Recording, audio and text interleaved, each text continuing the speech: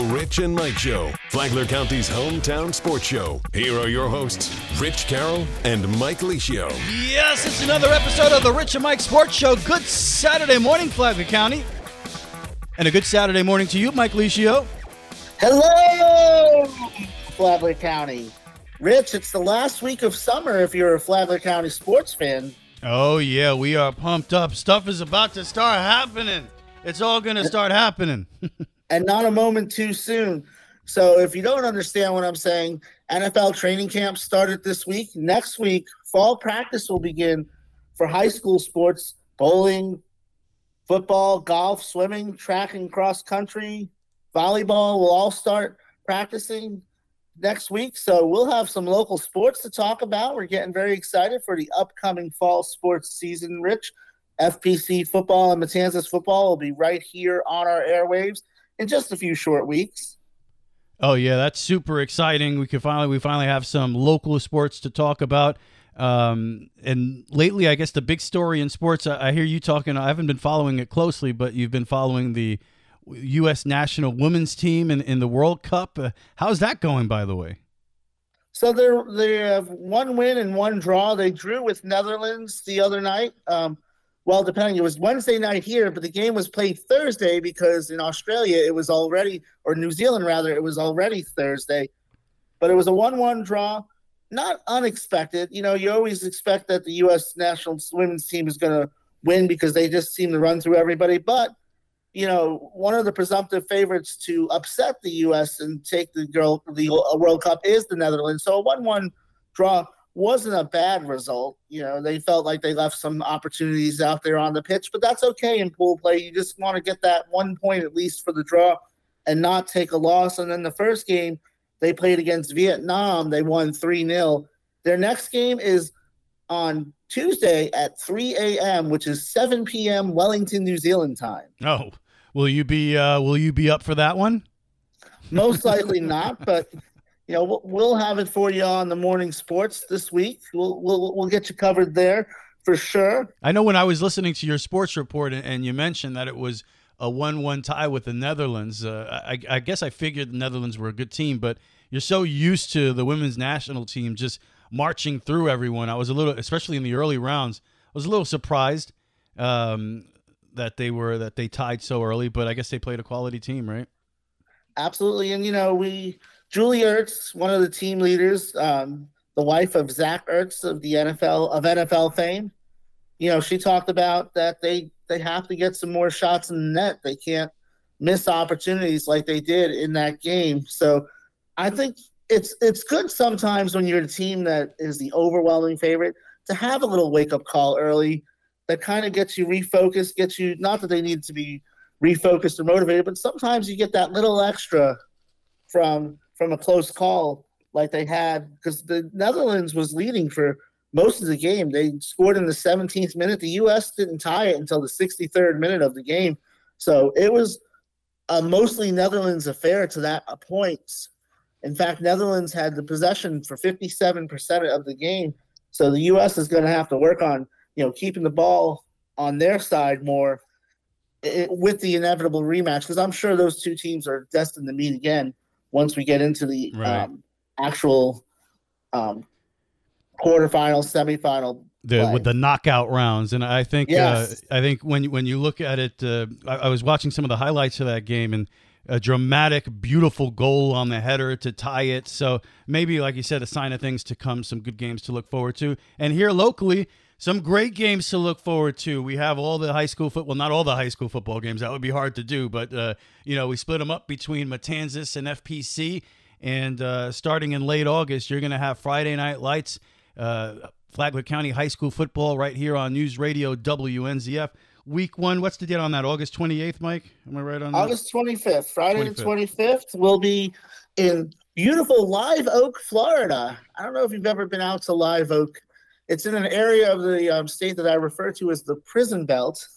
Right. You know, but you know, there's also blueberry farms out there, but not much else. It's, you know, about Live Oak is about halfway between Tallahassee and Jacksonville. The Swanee Bulldogs, who FPC beat 35-10 last year in week 1, although Swanee had some opportunities, they threw the ball pretty well. They just weren't really able to finish drives. They weren't able to get many stops on defense. But they went on a little run after that FPC game and won 10 of their next 11 to advance to the playoffs and get into the semifinal round. So this should be a good matchup. Matanzas will be on the road that week at South Lake High School in Groveland, which is outside of Orlando, about 45 minutes outside of Orlando. South Lake is coming off an 0-10 season, so should be a good start for the Pirates as well. And I'm looking forward to it, and I think we're going to have a really good game week one with FPC and Live Oak. Yeah, and if you're Swanee, you definitely remember a game like that, and you want to get a little bit of revenge to get the season started and feel good about yourselves. And also, FPC is not the same team that they were last year that made the playoffs. They new head coach, new quarterback. So Swanee, maybe this is a statement game for them. We'll see. And I've seen that, FPC had some people transfer out. Rodney Hill transferred to Mainland, as did DJ Murray. Cole Walker, who was a backup quarterback, transferred to Nice, although my sources are telling me that that we shouldn't be surprised if he shows up on the field for practice at FPC on Monday. Travell Adams has transferred back to FPC after spending the spring at another school. So Daniel Fish's team is coming back together, and they've got a very, very balanced district. I think that district is up for grabs, and I'll be out at all those schools. I'm going to go out to Nice at one point and Tokoi at one point too, just to kind of get a gauge on with their coaches out there to see what kind of teams. I've already seen Tokoi and Nice in the spring, and I think this is a very winnable district. I think that it's going to be very competitive. None of the teams that out of FPC, Tokoi, and Nice that I saw in the spring really stood out to me as head and shoulders above anyone else. So it's going to be an interesting year because I think FPC, even losing some big names like Ashton Bracewell, like DJ Murray and Ronnie Hill, I think they still have a shot to make the playoffs this year again for the sixth time in 7 years. Does that sound right, Rich? Yeah, that sounds right. Yeah, there's been a lot of winning, even with a few different head coaches over there at FPC. And yeah, this is the type of season, and it's reminiscent of the first year for Coach Forrest over there with Matanzas when he came in with the air raid, and you didn't have much expectation for that team. But at the end of the day, they got it done, and they went on a run late in the season, and they gave you a lot of excitement. So, and those are the seasons that sometimes can be the most exciting to watch. And, I had some of the most fun I ever had watching local high school football and covering it with that first year Forest team with the Matanzas Pirates. So if you're Coach Fish, that's what you want in your first season with the FPC Bulldogs. And if they're able to do that and have a big year here and make the playoffs once again, it's a season that people here locally will remember for a long, long time. And one of the things that's going to be real helpful to Daniel Fish is that Marcus Mitchell is there. And, Marcus Mitchell's a bell cow running back. He's going to take a lot of pressure off your passing game because teams are going to have to key on Marcus Mitchell. And he's able to get the tough yards and grind out drives and help out a young defense even by keeping them off the field as well. And so he's going to be a catalyst for this FPC Bulldog team. And then on the other side, I've got high expectations for Matanzas. I wouldn't be surprised if when the News Journal's top 5 comes out in a couple weeks for the preseason, I wouldn't be surprised if Matanzas is in there. They've got Daquan Evans coming back. They've got Jordan Mills and Cole Hash coming back. Shamarian Gaines is back from Texas. Daniel DeFalco transferred over from FPC, so they have some weapons. I think one of the things that Matt Forrest offense thrives on is having a lot of options in the passing game, and I think you'll see Zach Fury going to develop more as a running back this year, and we'll see Cole Hash get some carries as well as running back, but they've got weapons, they've got options. The line looked a lot better in the spring, and I know they've been improving as well because they were super young last year. And I think this is going to be a year that really, I look at their schedule, and other than St. Augustine, I don't see a game where they may not be the better team. St. Augustine is going to be tough this year in that district. In their district, Menendez has their 7th coach in the last 3 years. So Anthony Rivers is going to have his team a young team, but I think that team is going to be competitive. But I think they're the better. I think Matanzas is the better team there. Clay is going to be very good, but I don't. We saw that Clay team last year, and they brought back Dykus, who you remember was running amok against them. But really, that Clay team's not going to be that much better than last year. But St. Augustine High, I'm going to throw out my maroon and gold alma mater here. I think St. Augustine High is on a collision course with Mainland. If I had a guess at where those two seasons are going, I'm thinking that the third round of the playoffs, the regional final, is going to be St. Augustine versus Mainland.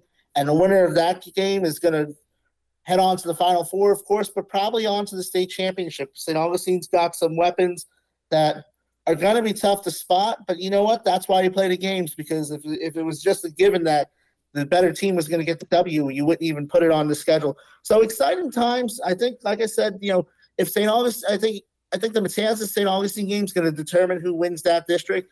So we could have 2 district championships, and I expect us to have meaningful football in Flagler County into at least the first week of November when the last week of the season comes. And I expect to see some playoff football too. Oh, yeah, I'm with you. And that is an exciting addition with DeFalco at Matanzas. You figure he's going to get a lot of targets in that Coach Forrest offense. And how many times – and he's a great addition because he's a big kid with really good hands and runs great routes. How many times did we watch him with FPC and see him running wide open over the middle? And we're like, man, they should go to DeFalco a little bit more. They should target him a little bit more. Maybe he gets those targets at Matanzas.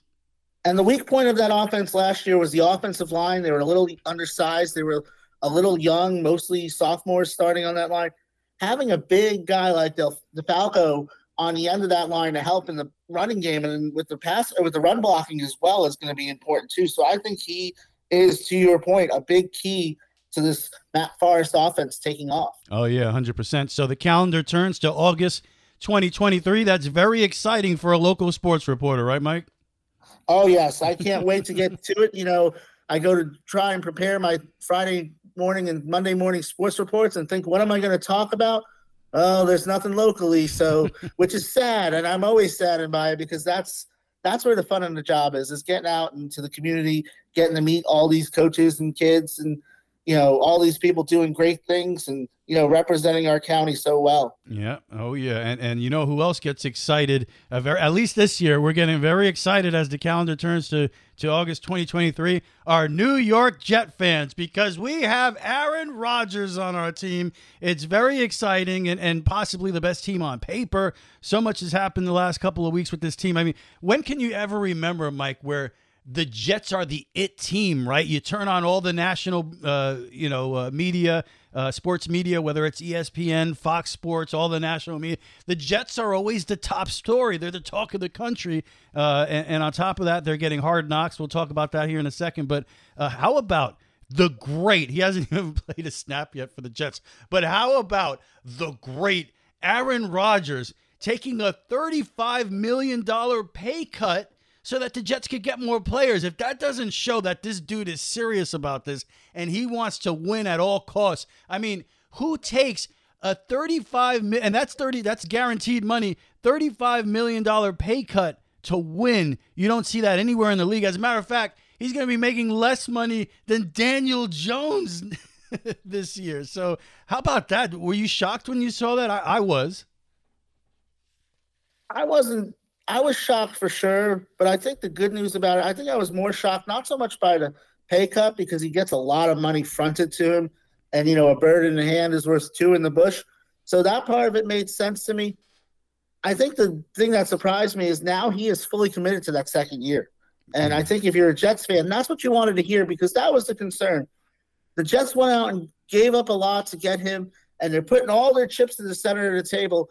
But even with all the moves they've made and added receivers like Lazard and Randall Cobb, and they made a run at DeAndre Hopkins, and they've added, to that team to try and go out and win a Super Bowl this year, it was a little unnerving to think that they would only have one kick at the can because they're the Jets. Can something go wrong? Something always goes wrong with the Jets. So I like having that mulligan, so to speak, although I could have really used one of those last Sunday. Anyway, I like having that mulligan where, okay, if things don't work out this year with the Jets, we'll just try again next year. They got Rodgers on the contract for at least one more year, and he's going to be back in 2024. Because I think that was the big concern when the trade was made is this a one-year rental? Yeah. It's not going to matter because they're going to win a Super Bowl and he'll retire anyway. But no, I'm just kidding.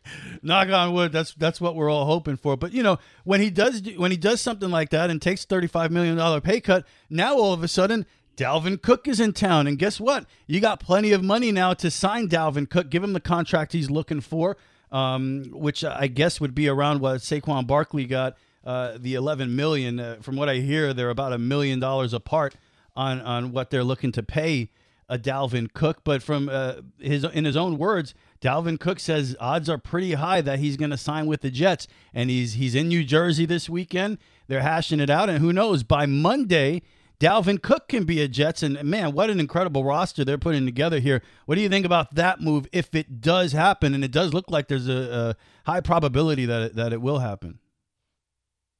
When you're trying to win a Super Bowl, you can't have enough weapons. Look at the Kansas City Chiefs. They didn't rest on their laurels. Went and got Kadarius Toney last year. But on the other hand, Robert Saleh was very effusive in his praise of Breece Hall and how he felt about Breece Hall physically at this point in the game, saying that there's no physical limitations, that he's running at full speed, that everything seems to look good. So I was a little surprised in that respect. But again, when you're trying to win a Super Bowl, I think having a good veteran running back like Dalvin Cook, even as a second option, is something that you want to have. Dalvin Cook gives them options in the passing game. Aaron Rodgers likes to spread the ball around, so the more targets, the merrier. Much like our Matanzas Pirates, if you got guys that can make plays, you can get them out in space, they're going to make things happen. So I'm not against it. I was just surprised given how highly Robert Saleh felt about where Breece Hall is at this stage. And you could and Breece Hall maybe not super thrilled about all of the rumors of Dalvin Cook coming in, maybe showing a little bit of immaturity as he tweeted LOL at the idea of Dalvin Cook coming to the Jets. But I think ultimately, it would be a good thing for him to have a veteran like that come in and show how he gets it done and how he's become a star in the league. Because as good as Breece Hall was last year, he still hasn't played a complete season in the NFL and got injured his first season, as impressive as that first season was while he was out there. So, I agree. All the weapons you can get, Aaron Rodgers, and they already got Hardman in there, Cobb, Lazard, and of course they got the Offensive Rookie of the Year last year out there, number 17, another target. So, I mean, there are a ton of weapons. This might be the greatest offense ever assembled on the New York Jets. And it's, you don't want to say that, but I will say it when they haven't played a snap yet. I get that. But, they're getting things done. They got it done with Quinnen Williams. That he might be the most important player this side of Sauce Gardner on the defense. They gave him 4 years, $96 million. $66 million guaranteed, the largest guaranteed contract in the history of the New York Jets. He's now the second highest paid defensive tackle in the NFL behind Aaron Darnold, I believe. So how about getting it done with Quinnen Williams? I was a little worried about that. You always hope that in the end that deal was going to get worked out. I think you had to secure Quinnen Williams because of what he means to the defense. It all starts with him really up there on the front line. And we forget this was the top 5 defense last year. And now if they could have scored any points at all, and I think they had averaged, I saw where if they had averaged 17 points a game, they would have gone 10-7. Well, they should have 17 points a half with this offense. And things are looking bright in New York for sure, or in Floral Park, whichever way you want to call it, in New Jersey. But things are looking bright, and it's a time to be excited. Oh, yeah, it really is. And then on top of that, the Jets get Hard Knocks. That happened a couple weeks ago. I haven't gotten your reaction to that. I don't really think it's a big deal. We've experienced Hard Knocks as Jet fans before during the Rex Ryan era, and that team still had success, got to an AFC championship game. So I don't think it's a negative. A lot of people do look at it as a negative with all the new pieces. Do you really want that type of attention? All those cameras involved in what's going on as you're trying to build this thing from the ground up here. What do you think about the Jets reality TV show? Early on, I was concerned that the Jets were making such a big deal of it that it would become a distraction because of the big deal the Jets were making. But I think it's going to be fine. I think that Sean Payton certainly helped things out because with his comments earlier this week on Nathaniel Hackett, it's kind of turned a lot of the attention internally away from Hard Knocks and more towards, banding together to stand up for Nathaniel Hackett. And, Nathaniel Hackett has a lot of former players on that offensive side of the ball that are behind him. I heard some of the defensive players taking up too. And, I think that it's going to be fine. I don't think it's going to be as big deal as everybody's making it out to be. Initially, if you thought about it, well, this is a young up-and-coming Jets team, but they added a lot of veterans. So there's a lot of veteran voices in that room that I don't think will let that become a distraction. And I was going to go – yeah, go ahead. Sorry. Go ahead. No, I was going to – and I wanted to go there, and I'm so happy you brought that up. That's amazing, huh? How about Sean Payton? A high-regarded head coach in the league, now head coach over there at Denver, and he comes out. I've never seen a head coach say this about his predecessor. It was pretty wild, where Sean Payton comes out and he calls the guy before him, now the Jets offensive coordinator, Nathaniel Hackett. He said of his job last year with the Broncos, one of the worst coaching jobs in the history of the NFL. He said there were 20 dirty hands around the quarterback, around Russell Wilson's career worst season, which, of course, included 16 touchdown passes, and he was sacked 55 times. So, man, I've never seen the new head coach take a shot like that against the old head coach, one of the worst coaching jobs in the history of the NFL. What do you make of a statement like that? That's crazy. He's not wrong, but he still should have said it. I don't disagree with what he said. I thought Nathaniel Hackett, in fact, if you go over to my Twitter account, Football County 1, when Nathaniel Hackett was interviewing for jobs last year, I didn't think he did a great job here in Jacksonville. I thought, okay, well, anybody could look good with Aaron Rodgers at their quarterback. Knock on wood. Yeah. that continues to be the case this year. But he didn't impress me when he was in Jacksonville for sure. And I remember my tweet said this: Nathaniel Hackett is the type of coach that owners trip over themselves to go 4-13 with. What was the Broncos' record last year, Rich? Yeah, I know it was bad. 13. It was at 4-13. Wow, worse than the Jets. They were 4-12 when he got fired, so he didn't get to his 4-13. But it was one of those 3 words moments. So, was Sean Payton's assessment of the team incorrect? I don't think so. You listen to a lot of the people around the Denver Broncos and the media and around the players. There was a lot of dysfunction there. There was a lot of issues with Russell Wilson and Nathaniel Hackett, both seeming to be in over their head at times. But at the same time, we don't want to call out another team, especially a team that you're playing early in the season. Yeah, and then Sean Payton, he wasn't done.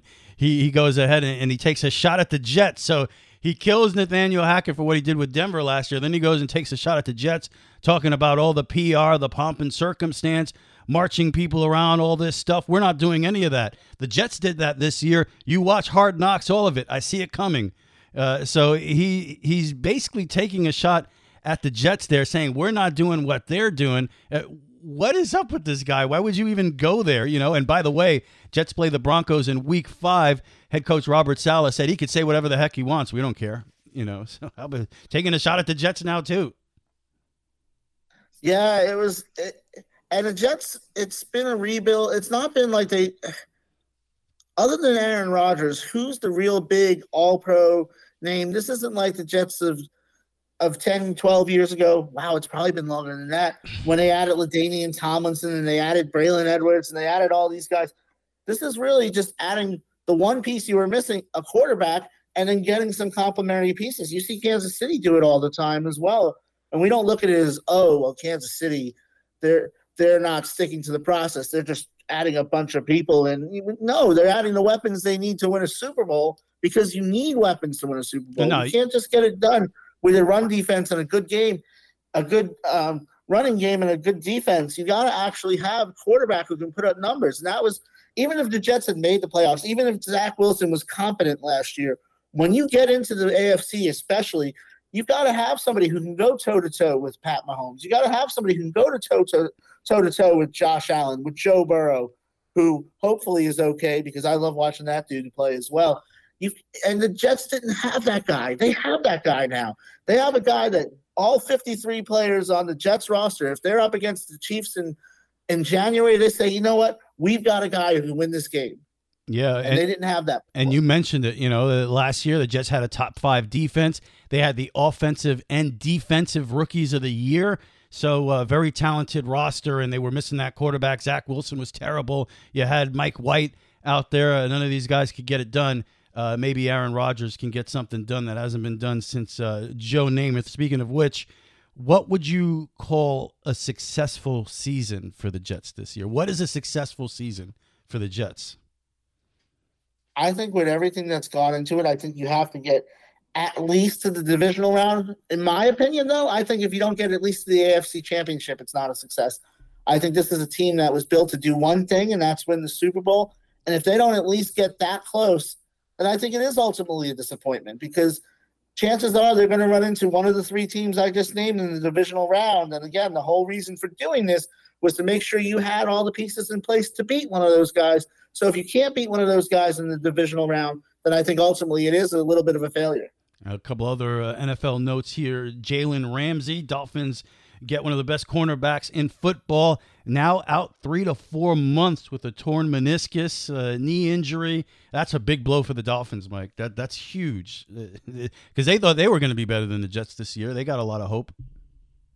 Especially when you need that guy to cover all the weapons that we just talked about, And Jalen Ramsey is a top 3 corner in the league. And, when he was here in Jacksonville, his rookie year, I remember turning to somebody and said that I think he could become the greatest defensive player in the history of the Jaguars franchise. And I think had he not been run out of town, I think he would have. And so that's a huge loss for Miami. But they'll get him back, and they'll get him back late in the season. So I don't think that's a devastating where you write off the Dolphins. I think it's going to be fine. You're better with him than you are without him, but I think you can survive a few weeks without him. A scary sight there for Cincinnati. Joe Burrow carted off the field with a calf injury. If you're a Bengal fan, you don't want to see that. And all of a sudden you're seeing some of these other teams around the Jets, biggest rivals, taking on some injuries right now.